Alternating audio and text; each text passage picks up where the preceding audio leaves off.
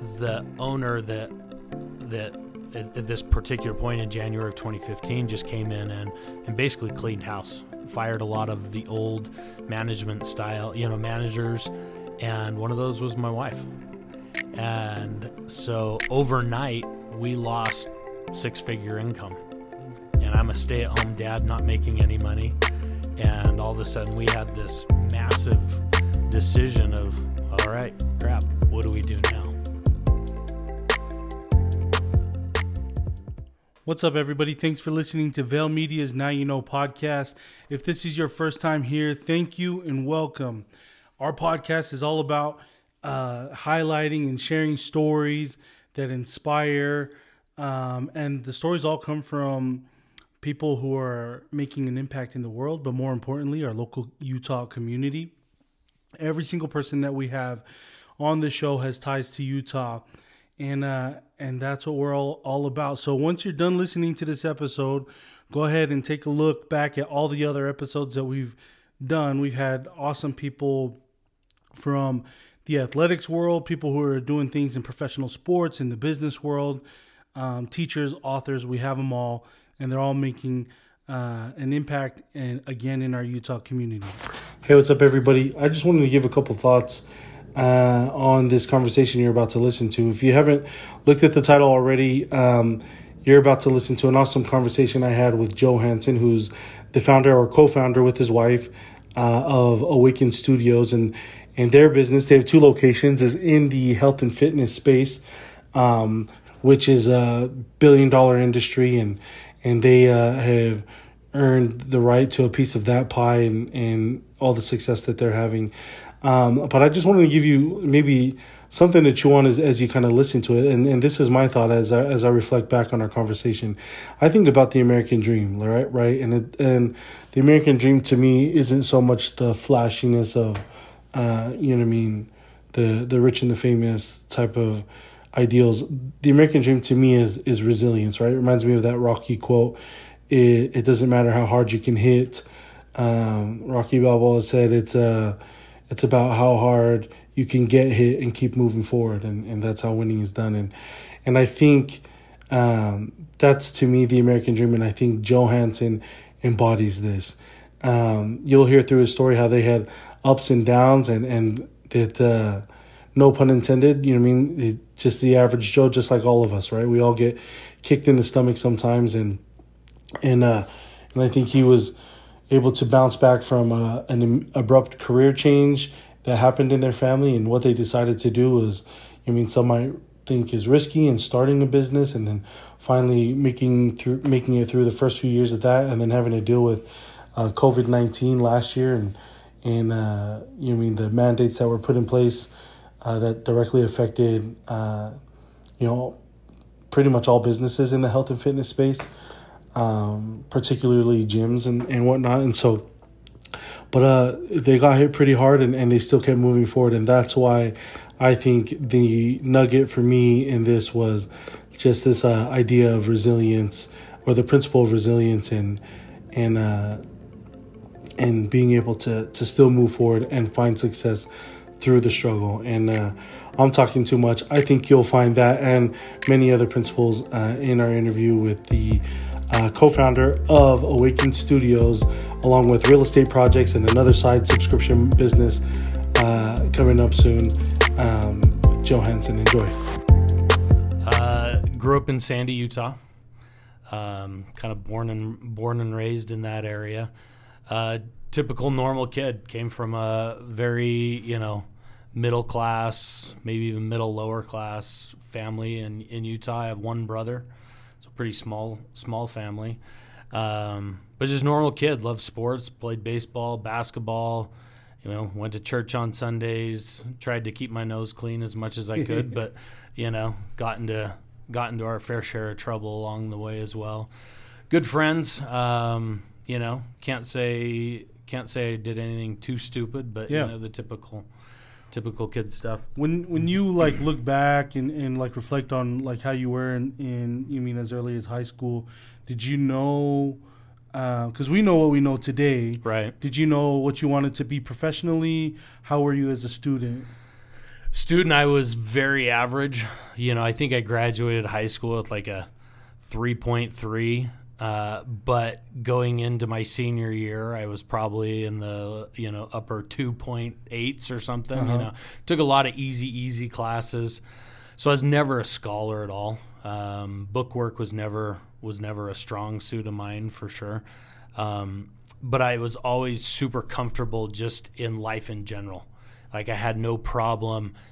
Even as a teenager, my parents would always point this out to me that I could sit down in any room as a teenager, and it didn't matter who was in the room. I could always talk with that person and find common ground. So I kind of felt like scholarly wise, I wasn't very smart, but just world wise, and life in general, I was pretty smart. I could get out there, figure things out. Hard worker. I grew up, my mom, for my dad, he had the typical 9-to-5 job. He retired a couple of years ago from the same company that he had worked for 40 years from, and so he had that stable income. And it wasn't until post high school before he really started making any kind of decent money.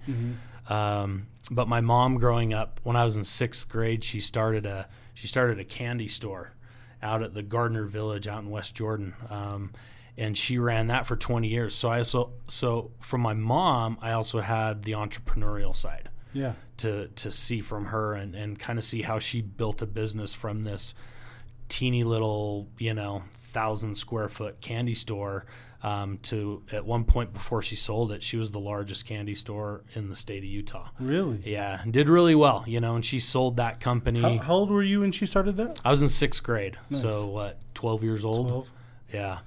And I worked for her on and off. Did she made her own candy type of thing? Or? She made some of her own candy. She sourced a lot of it, she just bought it from different vendors. But she did a lot of homemade fudge, caramel apples, that type of thing. And there were a couple of big festivals down there that every year, like the whole family had to come together and, put in a lot of hours to make it, to make the weekend work really well. So, it was really cool because I got to see kind of the safe job career, that my dad had. And then I also really got to see my mom's entrepreneurial side. And she's very creative. She comes from a pretty artistic family. So I got to see that creativity come out in her and her business, which was really fun.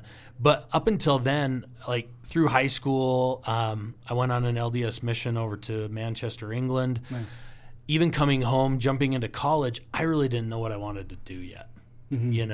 I really didn't have a clear focus on a career at that point. So I just kind of went into college doing general studies, thought I wanted to go into be a dentist, and then I got into all my chemistry and biology classes and hated it, so I got out of that quick.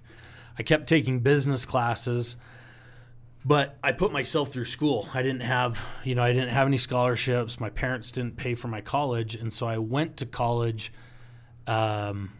only when I could afford to pay for it. And so my college education ended up taking like 8 years to do, and I'm not a doctor. Was it Will Ferrell that said, I went to school for 8 years. Yeah, they're called doctors. But no, I ended up getting a degree in electronic journalism. So basically, TV and radio. Nice. I did a little bit in TV and radio, but quickly knew that didn't make any money. So I bailed on that and went and I got a job. Yeah. So where did you end up getting a job, and how old were you about that time? When I was in college, I was about 22. I think I graduated after 8 years, so I was probably about 26 when I graduated. I've always loved motorsports, so I got a job working in a motorcycle dealership, selling motorcycles, wave runners, four-wheelers, all that kind of stuff. Really enjoyed that. And I was a good salesman. I could sell. After a while, my wife and I, once I did graduate, she actually graduated at the same time, but she had a master's in education. Nice. She really enjoyed school and enjoyed that side. We actually moved to New Zealand for a year. Oh, dang. We didn't have any kids yet, and we wanted a big adventure. So she ended up getting a job as a high school teacher down north of Auckland in New Dude, Zealand. I didn't know that. So you guys are just north of Auckland. Yep. So we were down there for a year. I worked in a gym, Yeah. selling memberships in a gym, and she worked as a dance teacher in a high school. Wow. How did you like New Zealand, man? New Zealand's fantastic. I didn't know that. I have ties to New Zealand, obviously. Well, like my mom was she used to live in Auckland too. She was raised Okay. on the south side of the North Island, but Okay. how was that, man? New Zealand's fantastic. Yeah. You know, we young, married, no kids. We Bunch of lived- meat pies and Oh yeah, had the hongi. You Yeah. know, we did. We lived in a high-rise apartment on the beach, uh-huh. so we'd literally come down and walk across the street and have our nice beach right there. We had some great friends down there. You know, still close, even though Yeah. we were only there for a year, and that was like 14 years ago now. Yeah. Still, you know, really good friends with some of the people we met down there. Love the Polynesian culture and That's the cool, people and. Yeah, New Zealand's a fantastic place to be. Yeah, man. I can't go there, man, because every time I come back, I'm like 10 pounds heavier every time. So They will feed you for sure. yeah, they good they food. eat, man. Yep. Well, like I want to maybe sidestep it a little bit here, because like in your story that you've shared so far, I feel like. Because I know you a little bit from before this, and so we kind of know where the story's headed. And we talked a little bit before this about pivots that you've had to make in your business Sure. today. But like I'm hearing it, and you can't, like, you graduated high school, you go on a mission, come back, and then you dentist, maybe not, then then here, maybe not. Like in your pivoting, I'm trying to think about like what goes into your thought process, and even as I know that you're a father, if you were coaching your kids and as they kind of navigate throughout, you know what I mean, young adulthood eventually, what would your advice be to someone who starts coming to a place that they're not sure about, but maybe there's a social pressure that like, oh, just go be a doctor, Sure. right? That's in air quotes a good job, Right. but like you know what I mean, it's not aligned, and because you end up with, spoiler alert, you end up in a really good spot, and that's why we're here today. I hope right? it's a good spot. But I'm just thinking about, like, you know what I mean, if you had to advise someone who's kind of going through this time in life where there's like a lot of decisions that could impact the rest of your life, Right. how do you navigate through that, and how do you know when to make a pivot and go a different direction? I think I always my dad is one of my my greatest heroes. He taught me a ton. And I think naturally, because of my father's career choice and kind of the safe, the safe, stable career, that is the direction I started going. And I'd get these jobs. I'd get a job at a gym when I lived in New Zealand. When we came back from New Zealand, I got a job as a sales manager for the Miller Motorsports Park out in Tooele, and I ended up working for the Larry H. Miller Group out at the racetrack for 5+ years, doing sales. Did really well out there. The whole time, though, I always had these jobs. I always had this underlying feeling of entrepreneurship,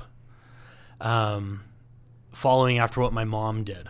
Maybe it's because I was never really a good employee. I always got butted heads a lot with my bosses. We dealt with each other because I sold pretty well, so they put up with my antics. But I always had this feeling like, why am I spending all my time and effort making all these other guys money? Right. Why can't I do this for myself? But I never had the guts. I never had the courage to do it for myself.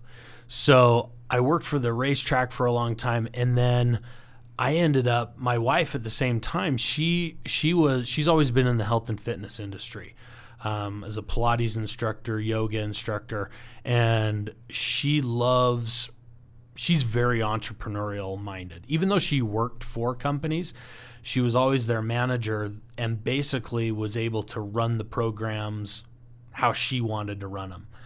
And so her career actually started to really take off, and I was getting really burned out, you know, in my day-to-day job career.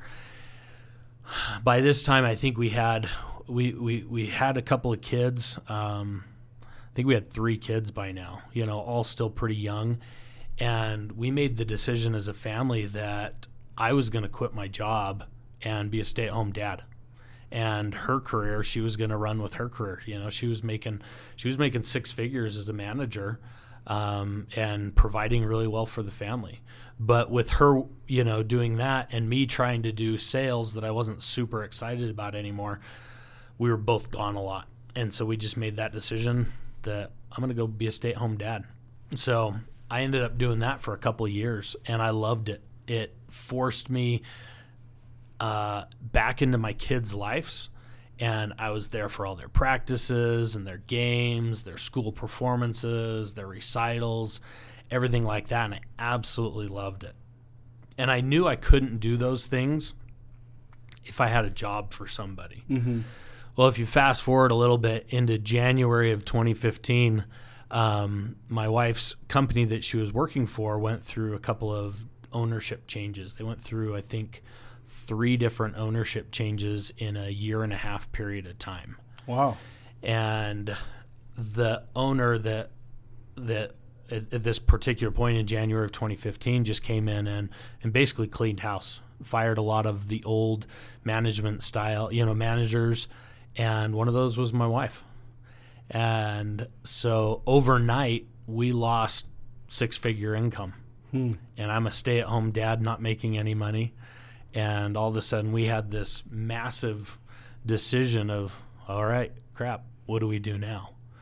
So, you know, we thought, does Joe go back into the workforce? You know, do I get back into sales and start doing that kind of stuff again? Does Jenna start finding another you know, gym to manage for? Which was a possibility. We were like, there's no way another gym's going to pay her what she was getting paid before. Mm-hmm. And so the whole time that she was working at this gym managing it, I was helping her with a lot of the sales marketing stuff that I had always done, you know, spouses helping each other. So I'm helping her do this stuff. We're just a team. And so we ended up just saying, hey, well, why let's not reinvent the wheel. Let's do what you're really good at, what I'm good at in sales, marketing, management, and let's create our own business. Yeah. You know, we'd always talked about our own business. And so in a sense, you know, God stepped in and got her fired so we could do what we always wanted to do. Yeah. You know, so we were forced to do that. So it was first, let's see,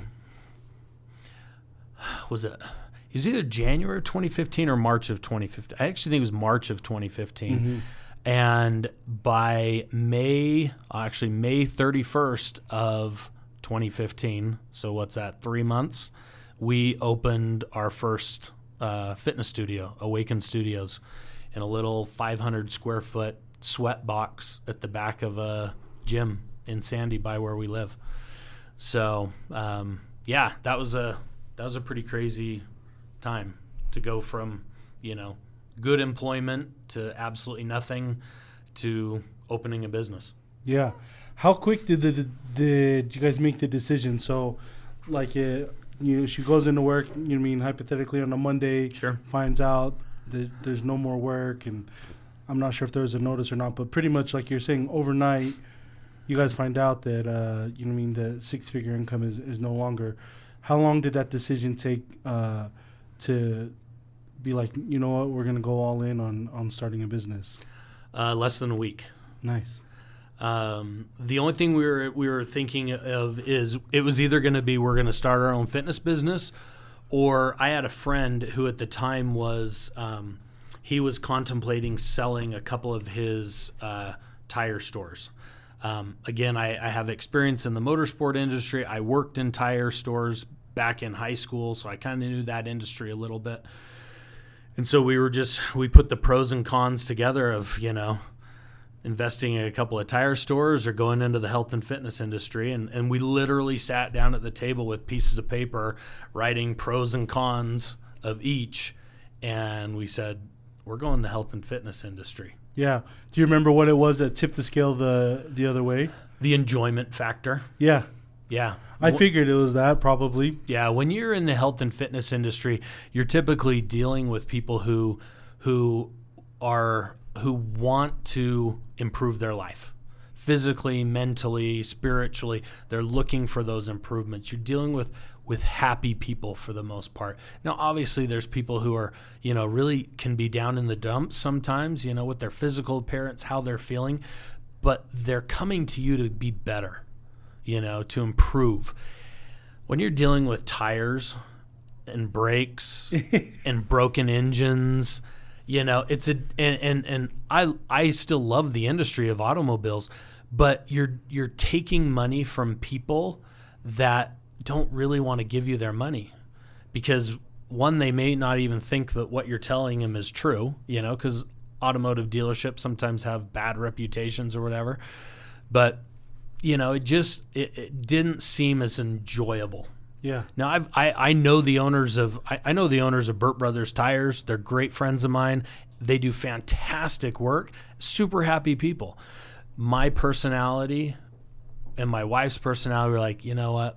The health and fitness is where it's at for us, and we got to do it together too. Yeah. If we had done the tire route, I would have been all in it by myself. My wife would not have been part of the business, but the health and fitness Awaken Studios, we are able to work it together. I think that's such an important part to highlight is this enjoyment piece. For sure. And how happy something makes you, right? Like I have a really close buddy of mine who was pursuing medicine because that was kind of, again, in air quotes, like the right job for him. And he just kind of felt like it wasn't like the box that he was meant to be in, and so right. he went kind of more with what he felt like fulfilled him more, and he does really well and probably makes just as much as doctors do. Sure. And I think what's more important is that he's happier, and just thinking. So like, do you I assume you, when you think about like raising your children, that's probably something that I'm sure you would advise them to, right? Just to kind of follow whatever makes them happy versus. Oh, for sure. Definitely raising kids, like, don't think that you have to be that doctor, have to be that lawyer, CPA, have to have that safe career. Now, we need people in this world who are fantastic doctors and right. fantastic lawyers and CPAs and all those professional careers like that. But we also need people who love health and fitness, who love to dance, yeah. who love to sing. The arts programs in college, I think, are very undervalued. Now, don't get me wrong. I don't think you should go to a Ivy League school and get $200,000 in debt for for a dance degree that might pay you $25,000 a year. But I think there's other opportunities to pursue dance and be a very contributing member of society. Yeah.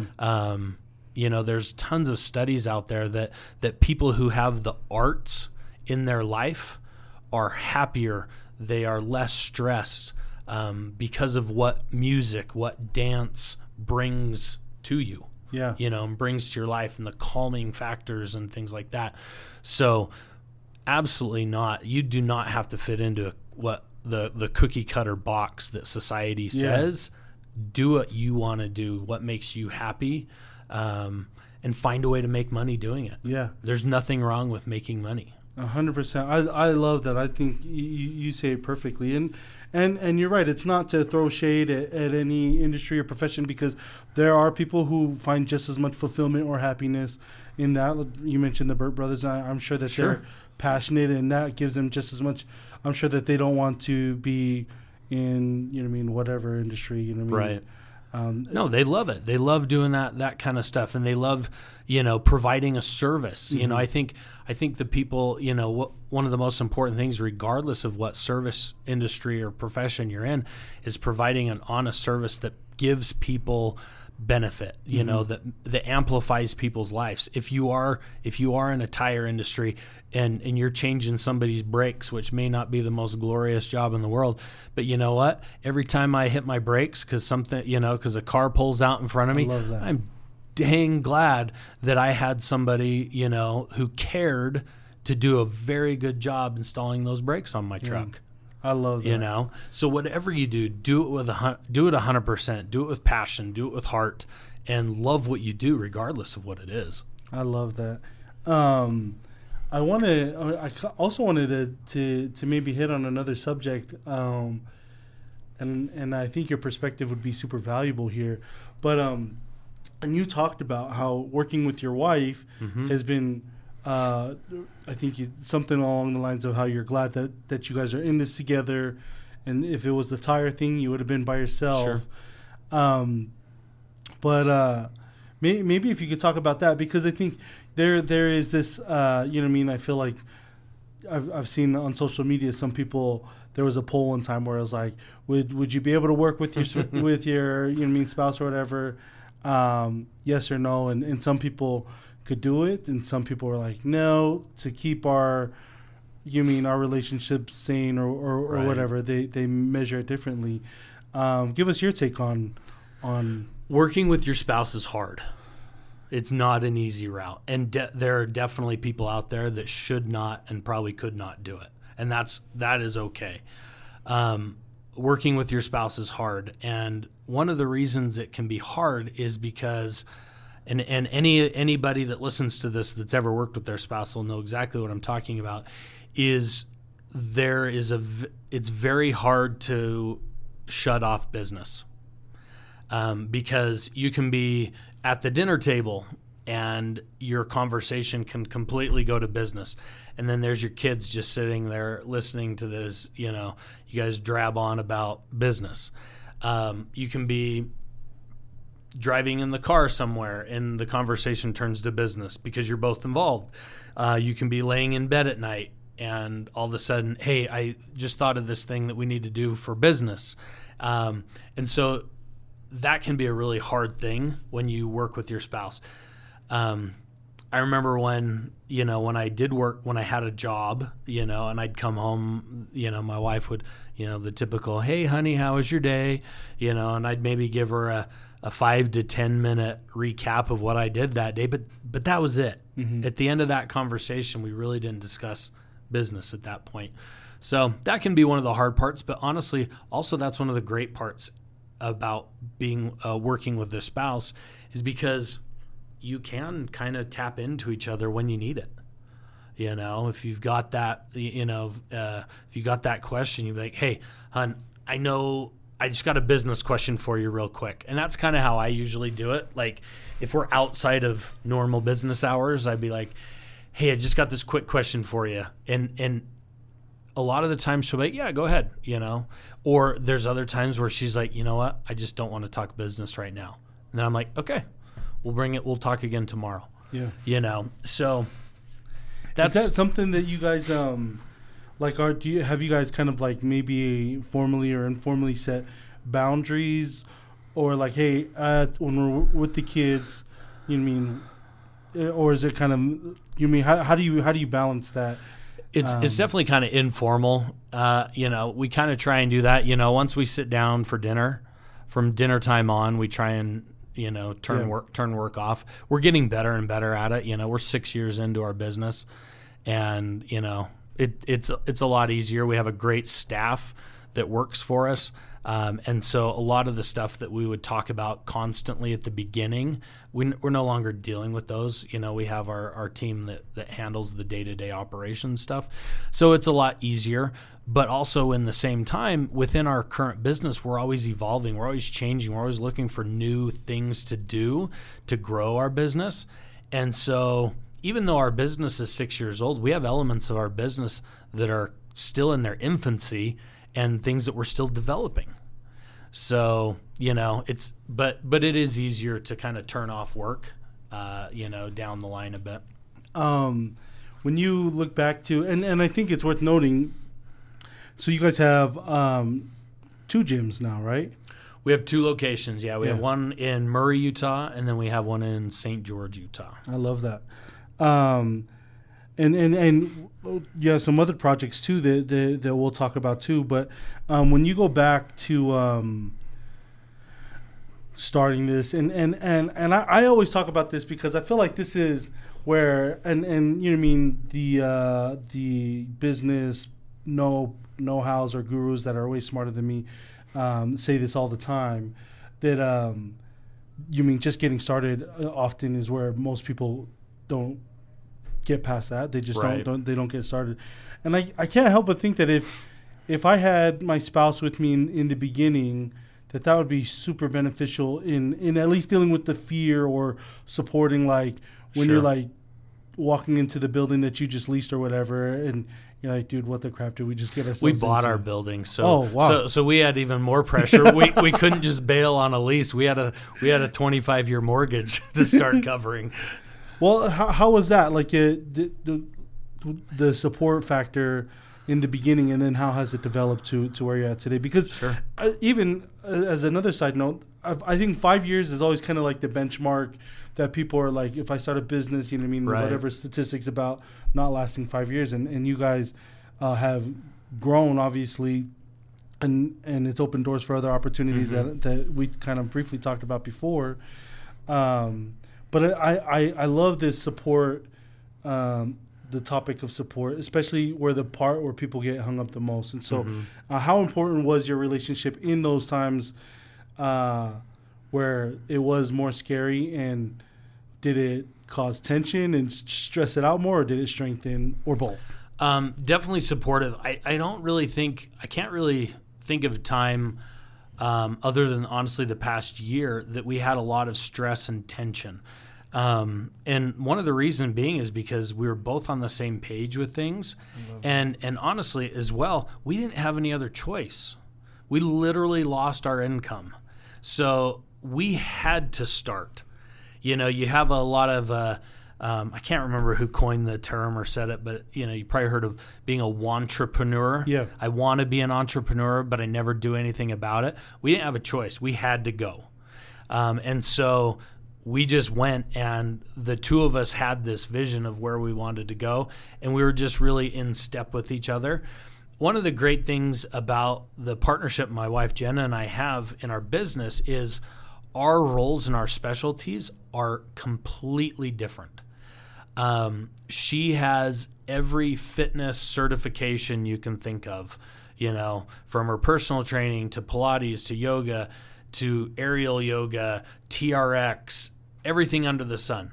I have 0 fitness trainer certifications. My background is sales, marketing, management.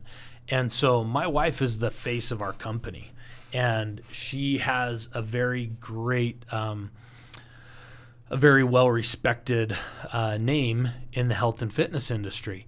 And so we were able to build our company around her reputation, and I'm the guy in the background, which I'm completely fine with. I'm the guy in the background dealing with the insurance, the payroll, the marketing, all of that behind the scenes stuff. And so we really don't step on each other's toes very often. I love that. At the end of the day, if one of our employees comes to us and they want a raise, well, they come to Jenna, and she evaluates whether they, have met the standards and have done what they need to do to warrant a raise. But then she comes to me, and we together look and see if we have any money to give them a raise. Yeah. And so it works. It's a pretty well-oiled machine at this point, with very clear roles. And that's something like, if you're going into any kind of partnership, whether it's with your spouse or your best friend or your brother, or your sister, any kind of partnership, defining those roles and keeping those roles crystal clear all the time, super, super, super important. Yeah, I totally believe that, man. I think I just think about, you know what I mean, some of the organizations that I'm involved with and how, you know what I mean, I remember with, you know, the business that I'm involved with, we used to even say when we were like a lot smaller, let's find superstar employees that we could, that ones that could do everything, right? And it was like, and we were at that stage, right? We hadn't like necessarily grown out of it, but like it was really the world of a difference when you're like, hey, this is what you do. You stay in your lane, I stay in this lane, and we're gonna head in the same direction. And I felt like we really were able to turn a new corner once that thing. And that reminds me of what you're saying. I also love what you said about there was no choice. Yeah. And you know what I mean? I get a little scared because I don't know if I'd advise that, you know what I mean? Like, hey, just go all in and quit your job or whatever. And you know what I mean? I feel like there's you know what I mean, some wisdom and skill set, you know what I mean, in circumstances I feel like can, you know what I mean, it goes one way or another, and it could be, you know what I mean, case by case. But like Mark Laurie, I think his name. He's the one who used to own Jet.com, and he was the CEO of Walmart's like e-commerce side. He said that's his advice. He's like, have no plan B, just jump in. There's no plan B. You just like, and he just believes in human will. Sure. That you'll figure it out. And I think that works. That can work sometimes, especially depending on personality. A guy that you're familiar with, local Utah guy, Dan Young, he talks about, like, people ask him all the time, you know, well, how do I know when to quit my job, you know, and do this side hustle that I really want to do? And I apologize, Dan, if I get your numbers a little mixed up, but Dan talks about having at least 1 year of savings in the bank, you know, to be able to pay your mortgage and pay yourself and you know, your livable wages. If you're living paycheck to paycheck and you have this want to go start a business, you don't really have 2 feet to stand on yet. You can't quit your job and go do that. You know, at least most people can't. So you've got to have that savings and that lead time to be able to build your business. Yeah. You know, most businesses are not going to be profitable in the first year. Yeah. You know, and so you've got to have all that capital not only to run your business, but you've got to have enough capital and savings to, you know, to live off of. Yeah. And so, you know, if you've got your day-to-day job and it's paying your bills, keep that job going until your side hustle, you know, surpasses what you're making in your day-to-day job. Yep. Then I feel like personally, okay, now I can quit my day job, you know, and this is obviously my comfort risk, level of risk. I'm not going to quit my day job until my side gig's making at least what I'm making in my day job. Yeah. And then once it does, go for it. Yeah. Absolutely go for it. And it depends on your situation. If you're married and you got kids and all this, you got all of them to think of. If you're a 22-year-old somebody who's got, you know, who's living in the basement of their friend's apartment for $250 a month, go for it. Yeah. You know, rock and roll. I love that because you mean there is a little bit of nuance and science to kind of understanding how to calculate your risk, and I love that you bring up Dan and the way that Dan speaks. He's a friend of the show, obviously, and we talked about this, and this might be a cool place to kind of pivot the conversation to mentoring, but so pragmatic and practical about success. You know what I mean? And you spend a little bit of time with him, and there's no. It's just straight to the point. He'll tell you at 1,000 miles an hour what you got to do, and then there's a period, and that's it. Like, you know what I mean? Like, go and, as he says, execute.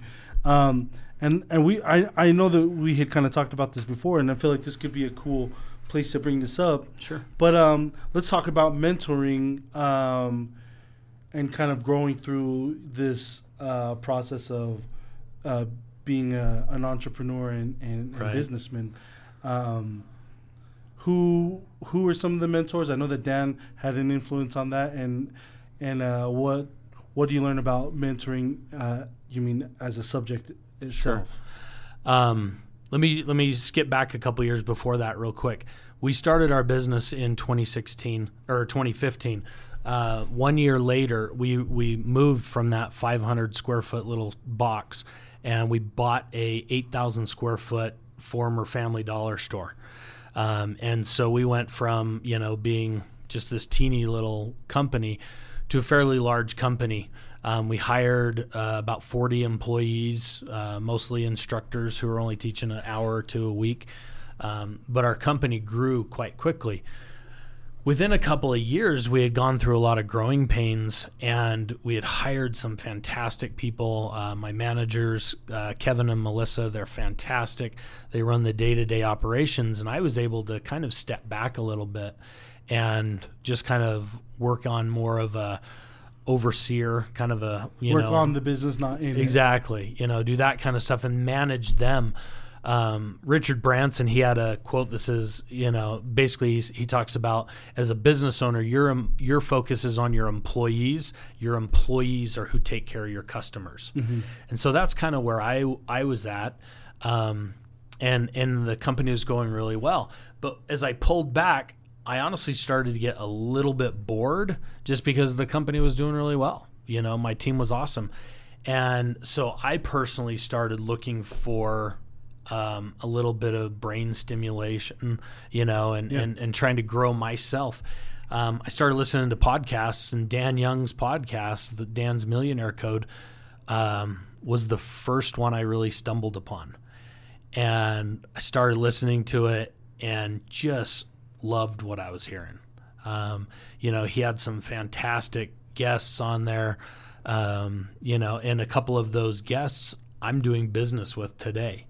And I've done business with in the past. I loved his podcast with Rick White. He did a podcast with Brock Felt. Brock and I are currently in business with a product that we've got going on the market.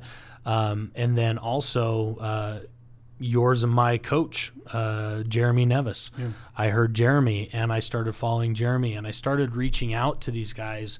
I would listen to a podcast and that I really liked, and so I'd follow these guys on social media and ladies on social media, and I would just send them these messages saying, "Hey, I listened to your podcast today with Dan Young. Thanks for your time, and thanks for giving us the knowledge." And I was shocked when I started to get replies. I thought these guys were untouchable. These were these high-level businessmen and women who, they're making millions and millions of dollars, and they actually responded to me. And I was actually, it took me back, but I was like, wait a second, these guys, they're not only saying these really cool things on the podcast, but then they're giving it back when I reach out. And so I've been able to create some great business relationships, not only through Dan's podcasts, but then I start listening to other people's podcasts and reaching out to them.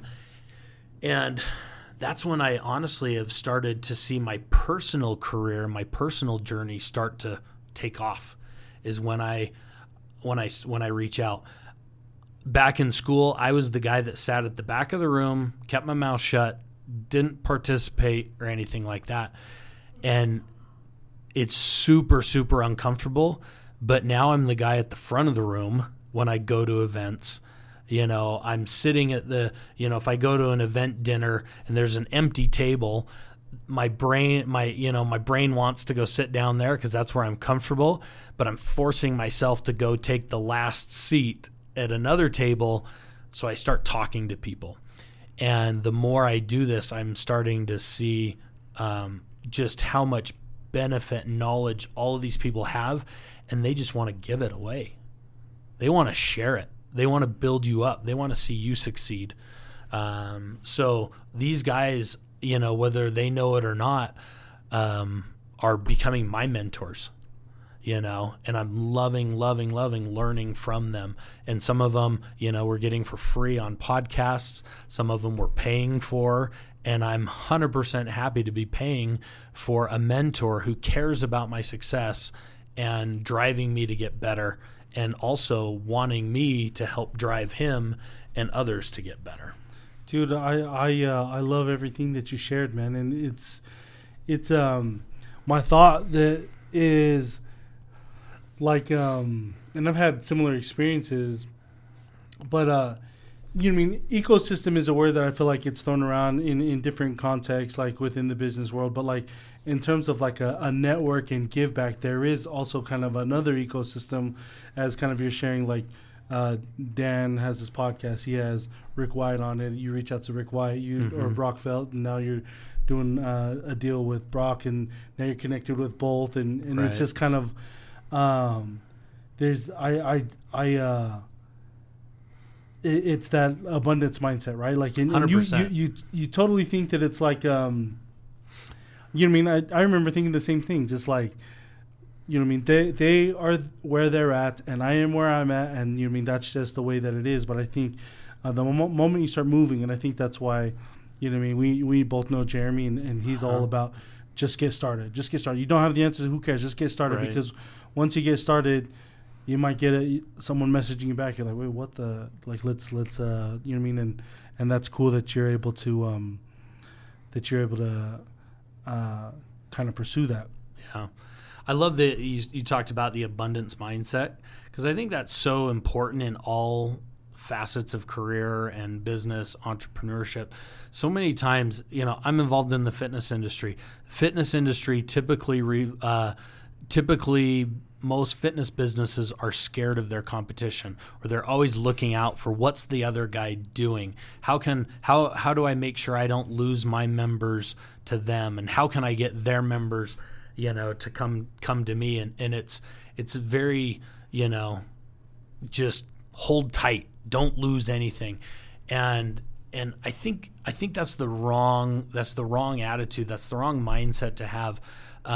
I belong to another, you and I are in Jeremy's mastermind group. I belong to another mastermind group that is, it's called Results Fitness University. They're based out of Santa Clarita, California. And they are all about fitness businesses. Everybody that's in that group is a fitness entrepreneur. And the fantastic thing is everybody's from all across the world. You know, it's global. And we get together 3 times a year, and then monthly on Facebook and Zooms and all that. But we have these open discussions of what's working in our business. How can you know, something that I'm doing help your business? And it's really easy in that environment because nobody's next door to each other. But at the same time, I think if businesses, localized businesses that are of the same nature, if we communicated better with each other and worked with each other, we would all benefit. You know, we live in the Salt Lake Valley, where our business is. There's 1.5 million people in the Salt Lake Valley. If I can't sustain an effective fitness business with 1.5 million people in my valley, that has nothing to do with the Pilates studio or the yoga studio up the street. That has everything to do with me and not providing a good service and a product to customers. And if they can't do it either, that has nothing to do with me. It's all on us. So I think if we worked more cohesively and we shared ideas, there are so many people that could benefit from what we do if we just collaborate with each other and work together. I love that. And then it's like a higher plane to live on, man. And Sure. and everything moves and gels. Like we had he's become one of my good buddies, a guy named Kyle Grimes, and he's a window cleaner, and he talks about that. And I think he, even on the podcast episode that we had with him, he shared like what you should do. Like he's like, hey, this is what you do. This is, and I can't remember. He's like, you get a little bit of this type of soap and you mix it with this, and this will clear the thing. And he's like, I have no secrets. It's like, if you want to do it yourself, you know yourself. If you want to hire a professional, he's like, I'll get it done professionally. But this is what it is. And opportunities come. They don't like, you know what I mean? And it's not like I have my pieces of candy and you have your piece and we're not sharing, and it's when it kind of works together like that, it's everybody moves faster. Yeah. I think if we have our eye on what our customer's best interest is, and we focus on that, then we will succeed. I've sent people from my business, I've sent them to other businesses because what they wanted, what they truly needed and wanted, wasn't something that I could provide them. And at the end of the day, they came to me for help, and I'm going to give them help. Now, I hope that help is something that my business provides, but at the end of the day, I really just want them to succeed in what they need. And so they're going to get that answer from me one way or another. I love that, man. And that is, as you kind of mentioned, kind of Rick White and those guys, that is something that they all live by. 100%. They all live, like, it's not like, it's like, hey, I'm here to help. Anything that I can, if I can, I will. And if not, maybe I can point you in the right direction. Yep. And it's just, it's really cool once you discover that. And I think you can hear it and understand it, like, as a sentence. But once you do it for yourself, you can understand it maybe like kind of closer to your heart, and it changes things. I don't want to go too far without even highlighting your gym is called Awaken Studios, and there are the yoga stuff down the street or the Pilates or whatever. What is who should be coming to Awaken Studios, and what is your gym about? Anybody's welcome. Obviously, we want anybody who's looking for health and wellness, physically, mentally, spiritually. We're not a gym. We're a studio. We're group fitness for the most part. We do have private training, but anything that we do in our facility is instructor based and supervised. So there's no open gym. We don't have big dumbbells, barbells, anything like that. It's class based. Our primary client, we're probably 85 to 90% female based. Most of our guys that come in typically come in for our yoga. We get rock climbers, outdoors guys, who come in and they understand the benefit of stretching, getting in tune with their body outside of lifting heavy weights. Yeah. So that's typically our clientele, and it's very family oriented. Love it.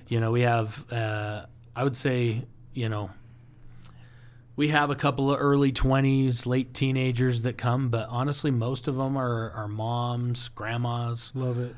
Who are coming in who want to keep up, keep their health up, to be able to run around with their kids, grandmas who are coming in who want to be able to pick up their grandbabies, that type of thing. So physically that way, we also focus a lot just on mental health. If your mind is not in the right place, your body's not going to be in the right place. So we do workshops frequently on mental health. We work on recovery a lot. That's something that's missing in a lot of the gym world. Is the gym is really good at letting you hit the weights and build the muscles, but if your body doesn't have time to recover, you're not going to lift the weights very well, and you're just getting tighter and more wound up. And I have a problem with that. I need to take more of my own classes. But that's kind of, we're looking for somebody who wants kind of overall, physical and mental and spiritual balance. Yeah.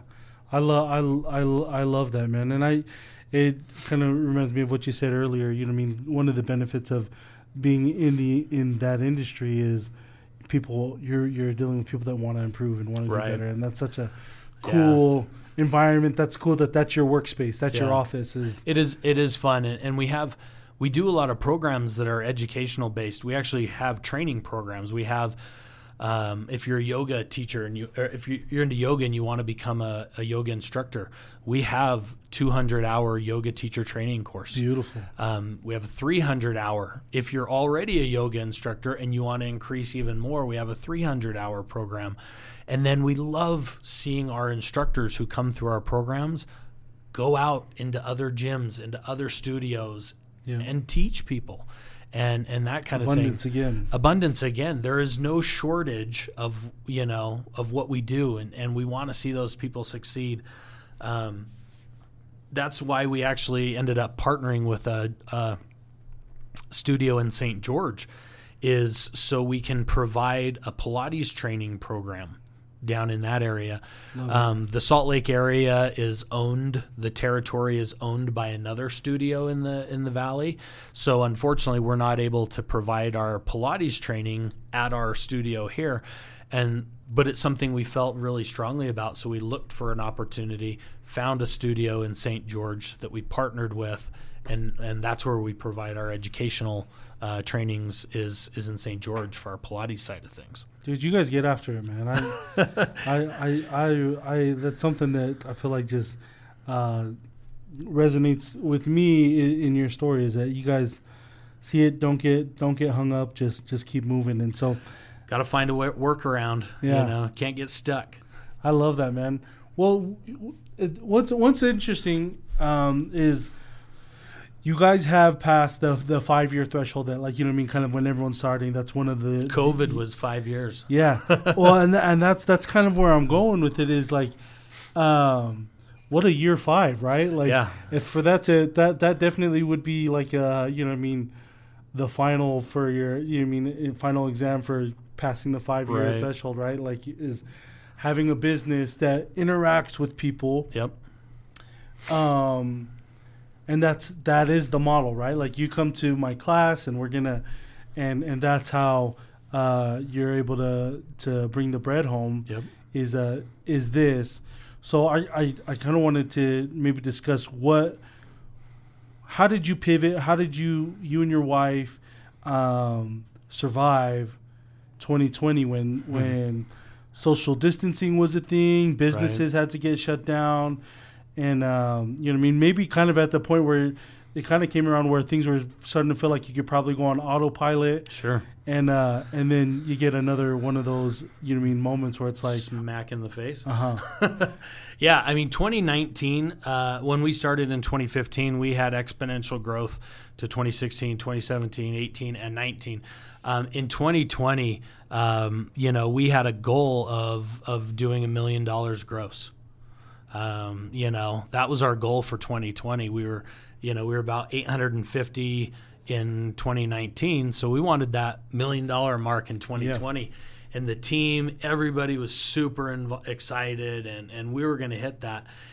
And then COVID just took our legs out from underneath us, starting in March of 2020. And then our business literally got shut down.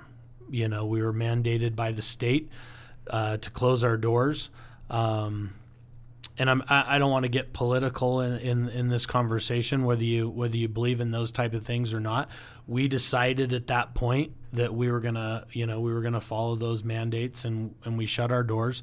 We were closed for about 12 weeks, and we had to take our model and pivot to continue being able to provide our customers with fitness solutions. COVID didn't stop people from,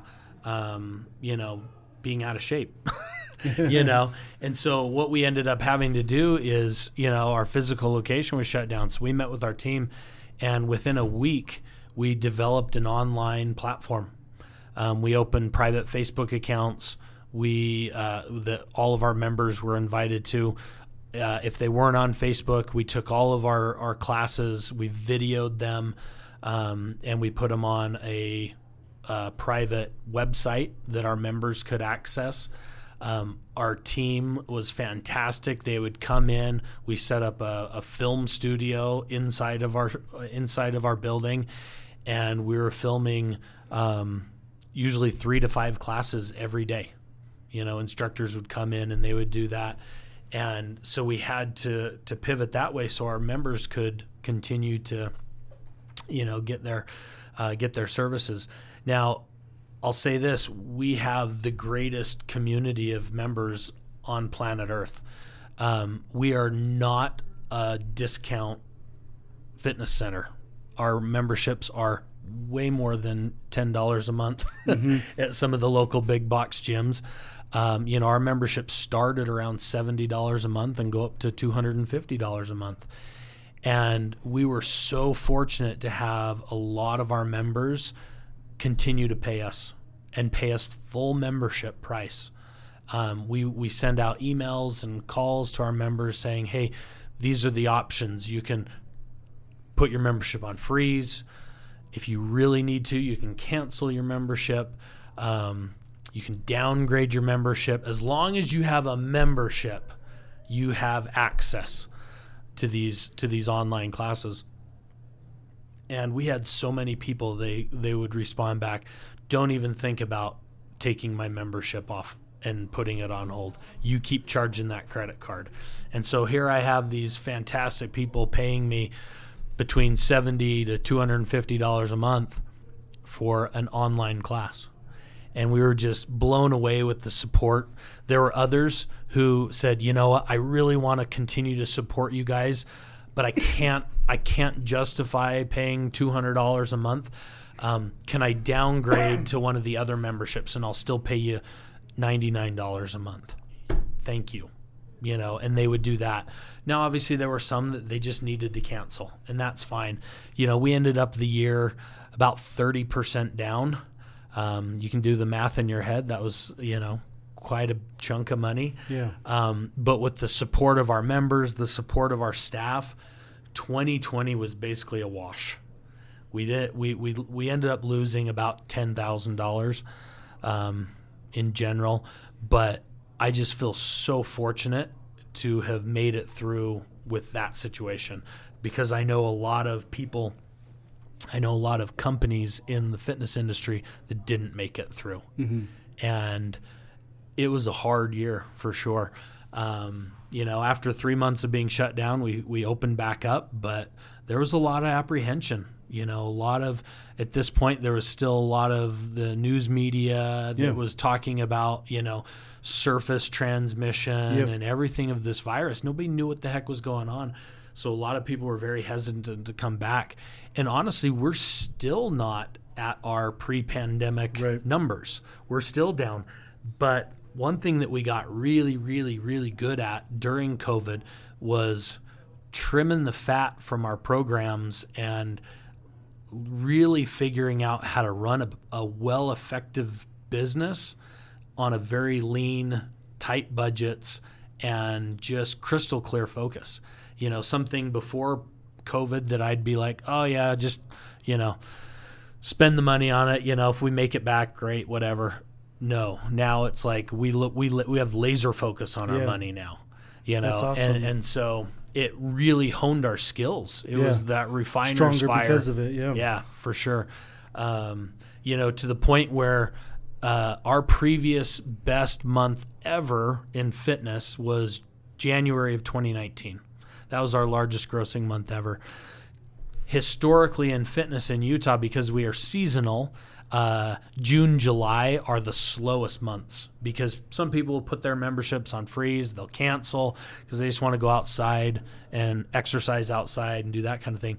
Well, we pushed and pushed and pushed, and June of 2021 was our largest grossing month ever. That's incredible. And it's all back on my team for pushing and being effective and talking with people. And one thing I always drill to them is yes, that money is a dollar figure, but every single dollar that's spent in our business is a dollar that somebody's spending on their health and fitness. And if we keep our focus on providing health and fitness solutions and benefit to these people, the money comes secondary. And so that's our focus, and it's been really cool to see people want to improve, you know, after being cooped up for a year, to come out of their houses, and they want that community. They want that endorphins that come with healthy lifestyle. I can tell you this after we're not recording who this is, but one of the more prominent business guys here in Utah who is just a heavy hitter. We'll just leave it at that. When I was fortunate to have a cool conversation with him, and that's what he said. What your story embodies is what he's like. I'll tell you the secret to success and we're talking about heavy money. He's like, this is what it is. He's like, are you ready? And he kind of set it up like this. He's like, customers come first. Yeah. He's like, that's it. Customers come first. You think about the customers.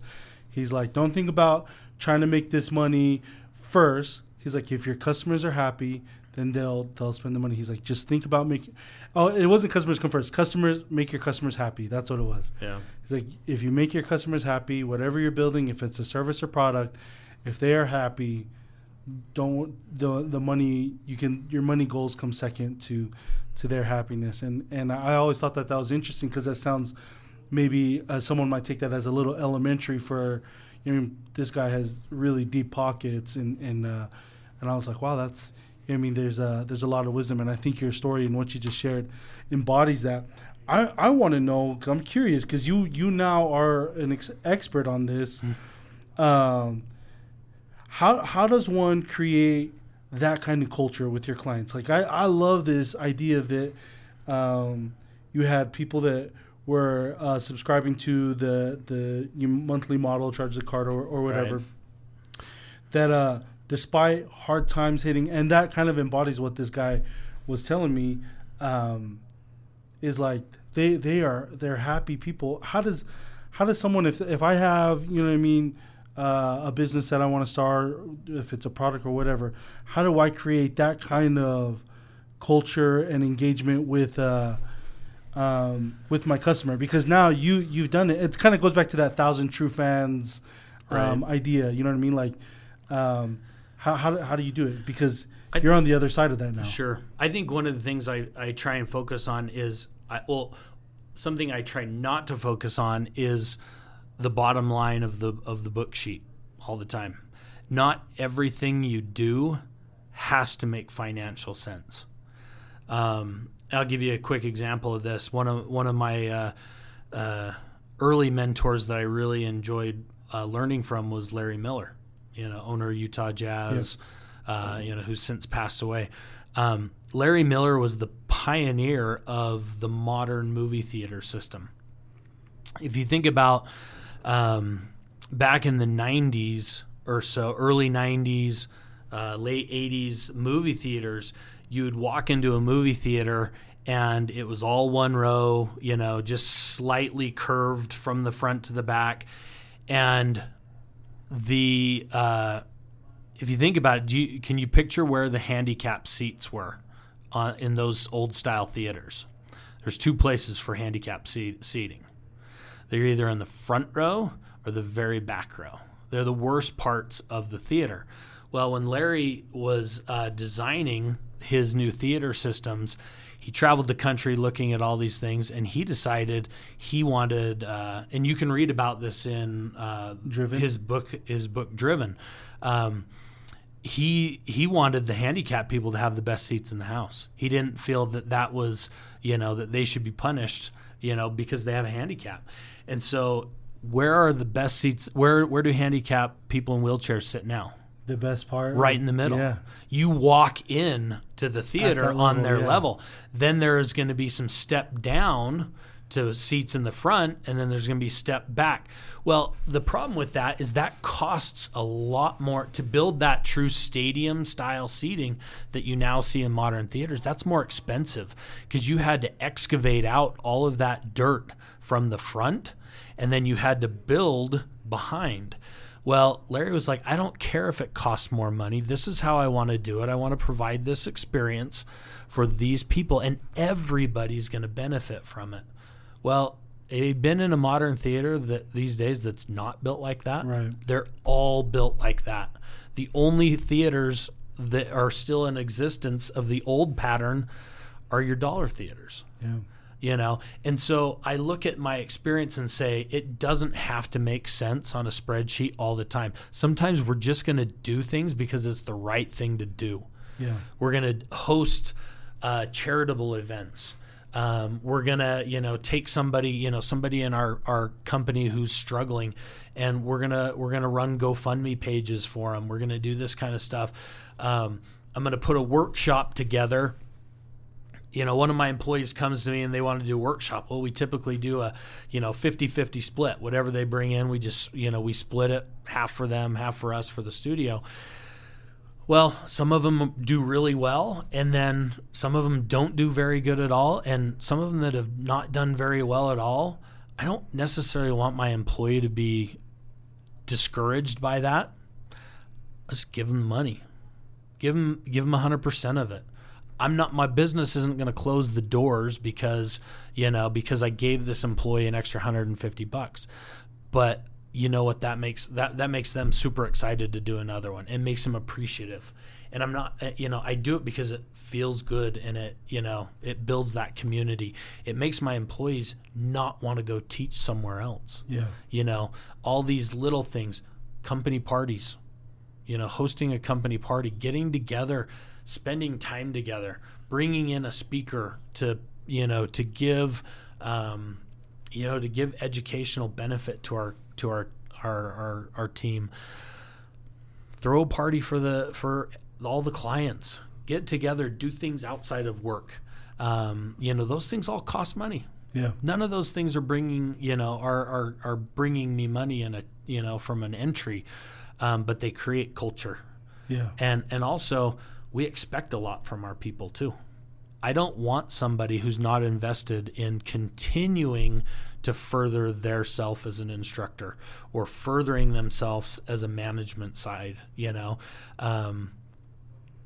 If you're just a time clock puncher that's just going to come in, teach your class, and leave, probably not going to be around for all that long. Mm-hmm. I want people who are continually pushing themselves and supporting those people around them as well. Yeah. I love that, man. Sheesh, that was just a good 10 or 15 minutes of just power, man. Jeez. I do want to touch on a couple things before we kind of start. Looks like. Well, here, let me just I'll highlight a couple things. Sure. And sorry, I get long-winded sometimes. No, I don't. Dude, this has been super powerful. You also are involved. I kind of wanted to get into some of the other projects that you're involved with, but you're starting to get into real estate. I didn't know that you bought your building for your thing, which is cool because that. And you bought the old Family Dollar too? Yeah, we bought. I don't like paying rent. I hate giving other people my money. So when our building was actually just for lease, the numbers didn't make sense to lease it. It wasn't for sale. But I just told my agent, I said, hey, I want you to go and find out if they would sell the building. They came back with a number, and I crunched numbers, and it made more sense to buy it. So I bought the building. Which kind of leads you also dabble in real estate, and again, if you guys. You're accessible through social media, but like sure. You have when we talked about your real estate stuff, I didn't know that there was commercial involved too. So that's awesome. And then you're also involved with another business, subscription box business. Also, and if maybe we can circle back, and had I been smarter about this, I would have had you and your wife come at the same time, and we could have. You can have her come back another time. Absolutely. There's another one. She'll get the second half. She'll tell us the real story. Exactly. She did no, just kidding. This is the real story that she told me to tell you, so we're good. Okay. And then look, I wanted to go into those things. I didn't realize that we are out of time, but let me just go through a couple kind of reflective questions just to end. I'm a dad, so a lot of my questions kind of revolve around parenting and being, what would you teach? How would you do this back? But like, how do you when you think about your journey, what do you want your kids to remember the most, or what lesson do you want them to have learned through the journey of mom and dad? I think what is the story? I think what I really want my kids to see is that there is no one path. That they really can choose what they want to do, and they can be really good at it, and they can also be really involved in their family's lives outside of business. I couldn't be involved in my kids' lives like I am today if I had a career for if I worked for somebody, and that's by choice. I want to be there. I went to swim team this morning with my kids. I was working out while they were in swim team, and then I always come out for their last 15 minutes and watch them out there swimming, and that's fun. That's what I want to do. And so I want them to know that they can go out and have a really great career and also be a really great, family, really great parent involved as much as they want to be. So that's something I really hope that they see. And I also hope my girls look at their mom and see what an amazing, role model she is, not only as a great mom, but as a professional as well.